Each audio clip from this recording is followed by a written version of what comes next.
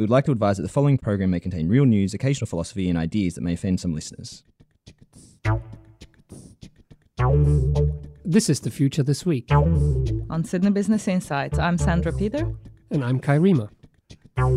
Every week we get together and look at the news of the week. We discuss technology, the future of business, the weird and the wonderful, and things that change the world. Okay, let's start. Today on The Future This Week, part 2 of a special with Simon Kemp, The State of Digital. I'm Sandra Peter. I'm the director of Sydney Business Insights. I'm Kai Riemer, professor at the Business School and leader of the Digital Disruption Research Group. So Sandra, what happened in the future this week? Well, something special. I'm not here. I'm away this week. Well, not this week, but the week that this is going to air. So we have a treat for you today. Hi, I'm Simon Kemp. I am the CEO of Kepios, which is a marketing advisory service. In a two-part special, we have a closer look at the state of digital in 2019. This is part 2. Last week, we heard about what is going on the internet. Today, we look into the role of data, what businesses can do with data, and the complexities of collecting the right data in the West or indeed in China. So I recently got the chance to sit down for an interview with Simon Kemp. Hello, I'm Simon Kemp. I'm the CEO of Kepios, which is a marketing advisory service. Our reason for being as a company is helping companies, organizations all around the world to make sense of what people do on the internet. A big part of that is producing the global digital reports, which we publish in partnership with We Are Social and Hootsuite. Huge collection of data, thousands of charts, 247 different countries covering 9 years worth of data so far, ongoing. Anything you want to know about how people use the internet, social media, mobile and e-commerce in pretty much every country in the world. So Simon, welcome to The Future This Week. You're a Scotsman in Singapore who's worked for Unilever, for Google, for Coca-Cola, now does his own thing with over 10 million people having read your books, having read your reports, and each year you produce the Global Digital Overview, which brings together tens of thousands of data points into over 500 charming slides that you're going to talk to us about today. Yeah, I'm going to take you through every single one of those slides today. Well, some of these slides we've heard about in last week's episode when Simon outlined for us not only why the internet is growing and that the drivers are, video translation and speech recognition, but also what people actually do on the internet. And we heard that Yahoo is still a thing. We heard about gaming and esports and Tinder, but he also very briefly mentioned another thing that is a thing on the internet. So this week's special is about the use of data, and where better to start than in the online adult industry? So adult entertainment, or porn, has often been the driver of new technology. Ever since Betamax and VHS, the adoption of DVD, online streaming, the adult entertainment industry has been at the forefront of not only driving technology adoption, but also coming up with new ways of doing business, so to speak. If you want to talk about data and porn together, it's actually very genuinely one of the most nerdy and amazing stories. So the company that will remain nameless that's at number 8, which is an adult entertainment company, we know that they actually use our data reports because they've got a great data arm. Their whole business is data. Exactly. Understanding wants, needs and desires of the audience. But they wrote this enormous long blog post. Part of their business, which is all about sharing the insights that they've learned from the data that they collect. I think you were talking about search earlier on. I'm going to remain professional and talk about this in a data perspective here. We went from the very early stages of searching for adult entertainment on the internet. We searched for sex, and then we used a lot of words like profanities and whatever else. But it was very generic. I'm looking for content that's about sex. If you look at the way that people search on these sites now, it's incredibly specific. So I want 3 people in the following kind of setting, we're in the following kinds of clothes. On a Tuesday afternoon exactly. in the rain. I want this racial makeup of the trio. And it's just incredible, the level of specificity. And when you look at that user journey, oh my goodness, I can't believe I'm talking about that in an adult entertainment context, but just the level of insights that those companies have built into how people find what they're looking for. If marketers could step away from the fact that it's adult entertainment and look at the journey that those users have gone on to get to that level of sophistication, it would help us understand how people buy shampoo and all the other really innocuous things in life. So much as it's a little bit sort of an awkward subject for most people to tackle at work, These companies have an amazing ability to analyze data and then translate it into value. Is it possible that part of that is also the educational journey that the site itself has taken users on in having more and more tailored content and more specific content and so on, and educating users in their preferences once it's found out a little bit about what... Yeah, this is absolute classic user journey activity. You can look at this in any industry. It just so happens that the one that seems to have collected the most data and acted on it commercially is the adult entertainment industry. I'm not a fan of this industry. I just want to highlight that, but I admire what they've done with all of this data. So take whiskey as an example here. So whiskey is one of my passions, right? I love whiskey. When you first come into whiskey, you search for whiskey, and then you maybe realize that there's a difference between Scotch whiskey versus bourbon. And so you maybe search. And then you realize that within Scotch whiskey, you've got smoky whiskies versus blends versus single malts. And you go down this journey. And eventually, when you get super nerdy, you're looking for a 1983 15-year-old single cask version of this particular distillery. And you know exactly what you're looking for because you've gone on that education journey. And I think what's really interesting is that... Made by a Scottish guy on a Tuesday.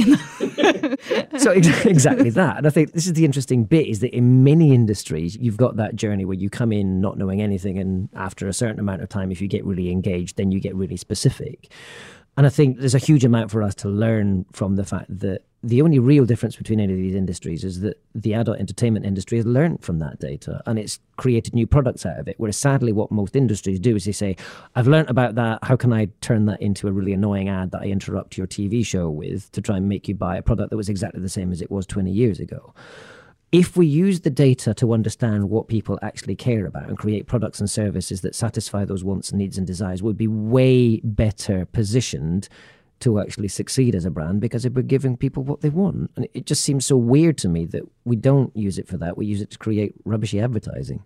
Other than this particular brand, what other brands do you think do this really, really well? In terms of taking data and translating it into value, that's a really good question. You put me on the spot there.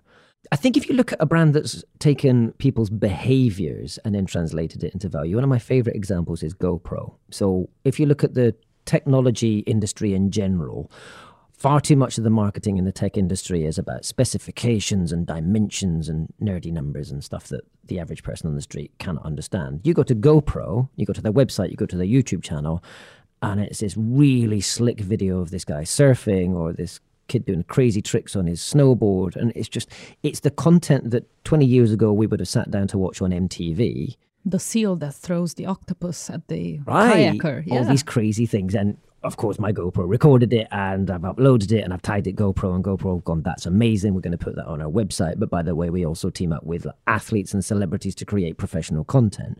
What they're doing is, instead of telling you that there's this amazing camera with all these amazing MPEG whatever blah, here's what you can do with it. So they've seen the content that we want to produce, the stuff that either we've been watching on TV or the stuff that we've been uploading to our own social channels, and they've gone, yep, here's what it looks like when it's done with an amazing camera that, by the way, you can strap onto your chest or onto the front of your surfboard or whatever else it may be. You just kind of look at that and you go, oh, wow, that's amazing. I want to sit down and watch this. And so the great irony is that most internet users out there have got an ad blocker of some sort based on the data, and yet I'll quite happily sit down for 3 hours when I'm supposed to be working, writing a case study, and look at this GoPro content and get distracted because I'm like, wow, I've got the perfect surf shot when they're going down the barrel. And it's just, so I think GoPro, much as it sounds really obvious when I say it, but if you compare what they're doing to all the other people in the industry of talking about the number of pixels on the camera and the size of the memory card, I just don't care. If I've seen the content that it produces on your website, that's enough. I'm convinced. So we've just went from porn to whiskey to GoPro in the matter of, a few minutes. But the interesting bit here is how companies craft the way in which users interact with them, in which they use their websites, or indeed in which they discover and use their products. So we heard a lot about how these companies use data, but I was quite curious to find out how Simon actually translates all these data points that he has into insights about the future of business. So indeed, we live in a data-rich world, and we hear so much about big data and the promises of big data, and presumably the more data we have, the more insights we have. But data is a complex business, so it's good to hear from an expert like Simon how he goes about it.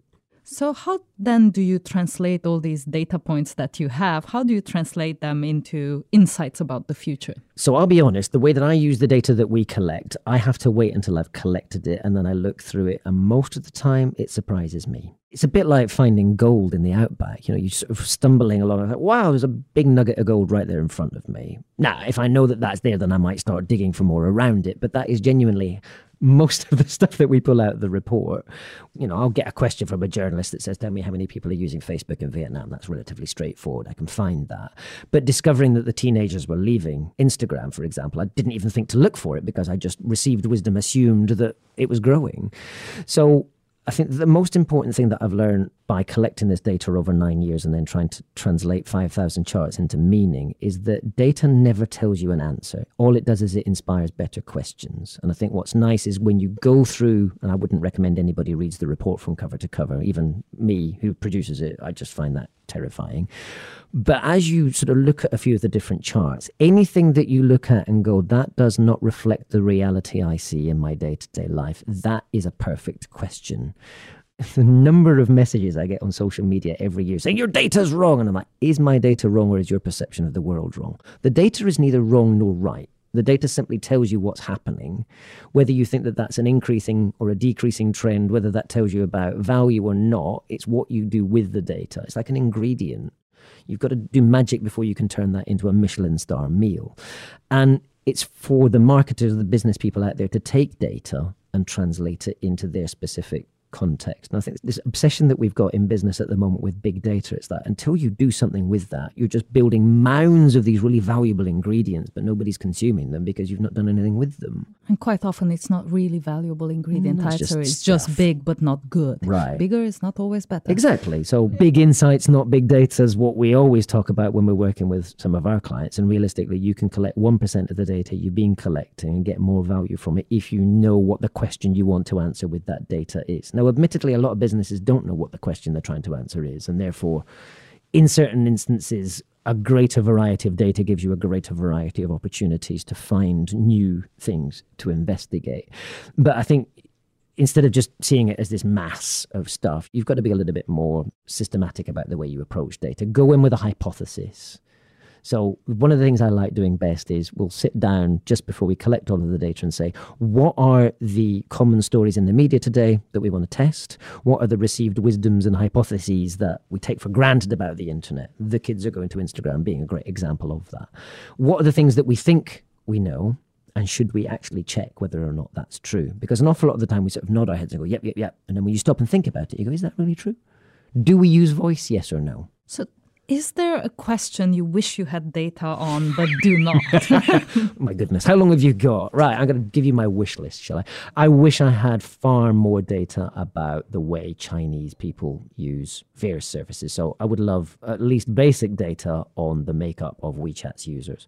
I don't even know what split are male and female. I've got a rough idea whether they're below this age or that age, but it changes all the time. I'd love to be able to track that data in the same way that I do on Facebook, Instagram, Twitter. All the Western platforms I can get that data straight out of the advertising tools, but on the Chinese platforms, no, it's close to impossible. Do you also think there might be different categories of Chinese data that we might want to collect? If people are using the internet in different ways, are there different types of data that we wouldn't normally look for in the West? Yeah, so I mean, that was the most obvious example, but if I could get richer insight into how people use mini programs in WeChat. So for those people who are not familiar with WeChat, mini programs is the equivalent of the web, but on WeChat. So it's where you go and browse content and see companies and all that kind of stuff. If I could see how people interact with those and then how quickly they go to a purchase and how they then share those purchases with their friends. Yeah, if you could track that level of non-individual behavior, so aggregated. I don't want personally identifiable information. I just want to understand broadly the way that people use these things and what kind of value they're looking for. Because I think you've alluded to this already. A lot of the time we exhibit a certain kind of behavior and we do certain kinds of things, not because we specifically wanted to do that activity, but because it's the closest we have to actually getting the value that we want. So I didn't really want to post photos of my lunch. What I wanted was some self-affirmation from my friends that I was living a life that isn't a disaster. So when somebody likes the fact that I'm eating this amazingly sophisticated meal, quite honestly, that could have been any kind of content. It could have been a piece of music I created. It could have been a data chart from my reports. I just want the ego validation that my friends don't think I'm a total failure. So that's why you did it. the reality of the report is I just want some ego validation. Totally. But you look at very cliched models like Maslow's hierarchy of needs, which has been bastardized forever. It's 150 odd years old, I think. It's still a really good basis for understanding human wants, needs, and desires, and then the motivations and the behaviors that come out of that. And you look at something like social media, and it ticks off various different levels in that. So I think if I could understand a little bit about the Chinese way of doing things, I'd be able to step away from my personal prejudices about the way people use Facebook because of my own personal experience. I use Facebook this way, therefore everybody does. It's very easy to get yourself locked up in that because this is what I do. That must be the reason why everybody does it. Because I don't use WeChat, because I don't speak Mandarin to a level where I can immediately infer stuff, I have to dig into the data and read it cold, if you like. And that's why I would love that set of data, is in exactly the same way as when we were talking about the adult industry earlier, I can see motivations and actual behavior without going in there with my preconceived mistakes. And what you will find really interesting if you ever do get access to that data is that there are some very interesting studies looking at how Maslow's hierarchy of needs is different in a society like China than in the US, where the actual hierarchy, the pyramid, looks different than in the West. From a social media perspective, this is brilliant, isn't it? Because you've got very different perceptions of individual validation versus group validation and how the dynamics between that work. I know that this is a massive cliche for a white guy to come in and talk about the collective societies of the East, but living in Singapore, spending a lot of time going around Asia, increasingly I have come to appreciate that this is not just one of those sort of catch-all statements. There genuinely is this belief that the collective good is better than the individual right. And that's a very Eastern perception versus something in the West where the individual rights are inalienable. And that kind of stuff, when you look at motivations and hierarchies of needs and then the subsequent behaviors, this is something that marketers need to get their heads around a lot more, because an awful lot of the decisions being made for global marketing come out of a North American or European mindset, and they don't fully appreciate that, exactly as you said, the hierarchy of needs works differently in different cultures. We've got to be open to that. The fascinating thing is that we've got access to that data. We can see that. The internet allows us not only to see the data, but to actually meet these people. We can go and have conversations with them on the internet. But we have to want to. But that's it. But it's available to us. I find it such a waste of opportunity that there are these opportunities to go out and meet the people day to day, and the management can go and do that instead of having some artificially created focus group. So you've got me on another rant here, so I'll park that. But the opportunities are there if we want to indulge our curiosity. Other data you wish you had. Other data. I would like to have a little bit more insight into why people are doing things like buying cryptocurrencies. So we know that globally CryptoKitties? Yeah, I've not bought a crypto kitty yet, but Bitcoin is similar. I wouldn't personally. I think that that is just a different form of online casino. I'll be very upfront. I think that at the moment, because you can't do a great deal with Bitcoin, it's pure speculation. I don't have anything against it, but at the moment, it's got no obvious tangible value. But 8 to 10% of internet users around the world claim that they bought a cryptocurrency, which just blows my mind. I mean, we're talking hundreds of millions of people apparently own some form of cryptocurrency. Now, that's great. That's a nice insight. But why? What did you buy it for? Is it so that you can feel like you're technologically advanced? Is it because you think this is a great investment? Is it because you want to buy dodgy stuff on the dark web? What was the motivation behind that? So data basically tracks footprints, but it doesn't necessarily tell you the final destination or the reason why people embarked on that journey. And I think, it's very nice to look at footsteps and see where the majority of footsteps are going, but I'm just that weird, curious person that wants to stop everybody along the path and go, tell me about your journey. What are you doing? Why? Where's the end point? So are you looking at any ways to collect more qualitative data? Because most of the data in your report is based on really big data sets. We collect 150,000 individual data points already. I think my business partner might kill me if we started adding in whole new sort of opportunities of new things. I wouldn't really know where to start. If any of your listeners have got tips, then I'd be more than happy to enter into a conversation. But I think at the moment, I'm very happy with the questions that it inspires. I think, don't get me wrong, I want more data. But with the questions that we've got now, I could very easily spend the rest of my career just answering 1% of those, and I still wouldn't have scratched the surface. So back to your point about at a certain point, you need to acknowledge that it's not big data. That's, there's so much data that you can collect before you just overwhelm yourself with the collection and you don't do anything beyond that. So let's take the bits that matter most. We alluded in the studio conversation earlier to the difference between what we do and whether it adds value. And I think that one of my biggest questions at the moment is, where are the areas where perhaps people out in the world feel there are gaps in value in their life, and how can we adapt the internet to that? Because at the moment, it's a lot of the case of a big company creates a service, we start using it, but then we adapt the use of that for our own personal benefit. My favorite examples of this is there's a farmer in northern Iran who uses Instagram to sell goats. And he's making a lot of money selling goats to other farmers by showing pictures of, here's Debbie the goat. And he sells it on Instagram. It's just brilliant. That's not what Instagram was invented for. And yet commercial realities in northern Iran, that's happening.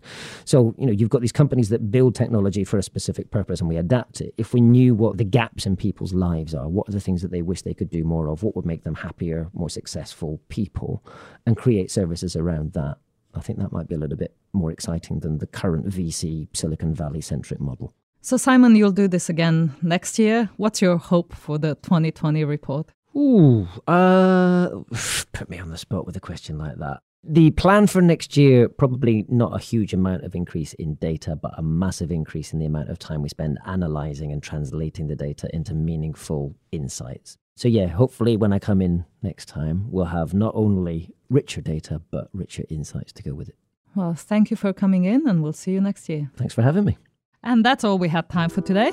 See you soon. On The Future Next week. this week. Yes, but next week. On The Future this week. Next week. Thanks for listening. Thanks for listening. This was The Future This Week. Made possible by the Sydney Business Insights team and members of the Digital Disruption Research Group. And every week right here with us, our sound editor Megan Wedge, who makes us sound good. And keeps us honest. Our theme music was composed and played live on a set of garden hoses by Lindsay Pollack. You can subscribe to this podcast on iTunes, Stitcher, Spotify, YouTube, SoundCloud, or wherever you get your podcasts. You can follow us online on Flipboard, Twitter, or sbi.sydney.edu.au. If you have any news that you want us to discuss, please send them to sbi@sydney.edu.au.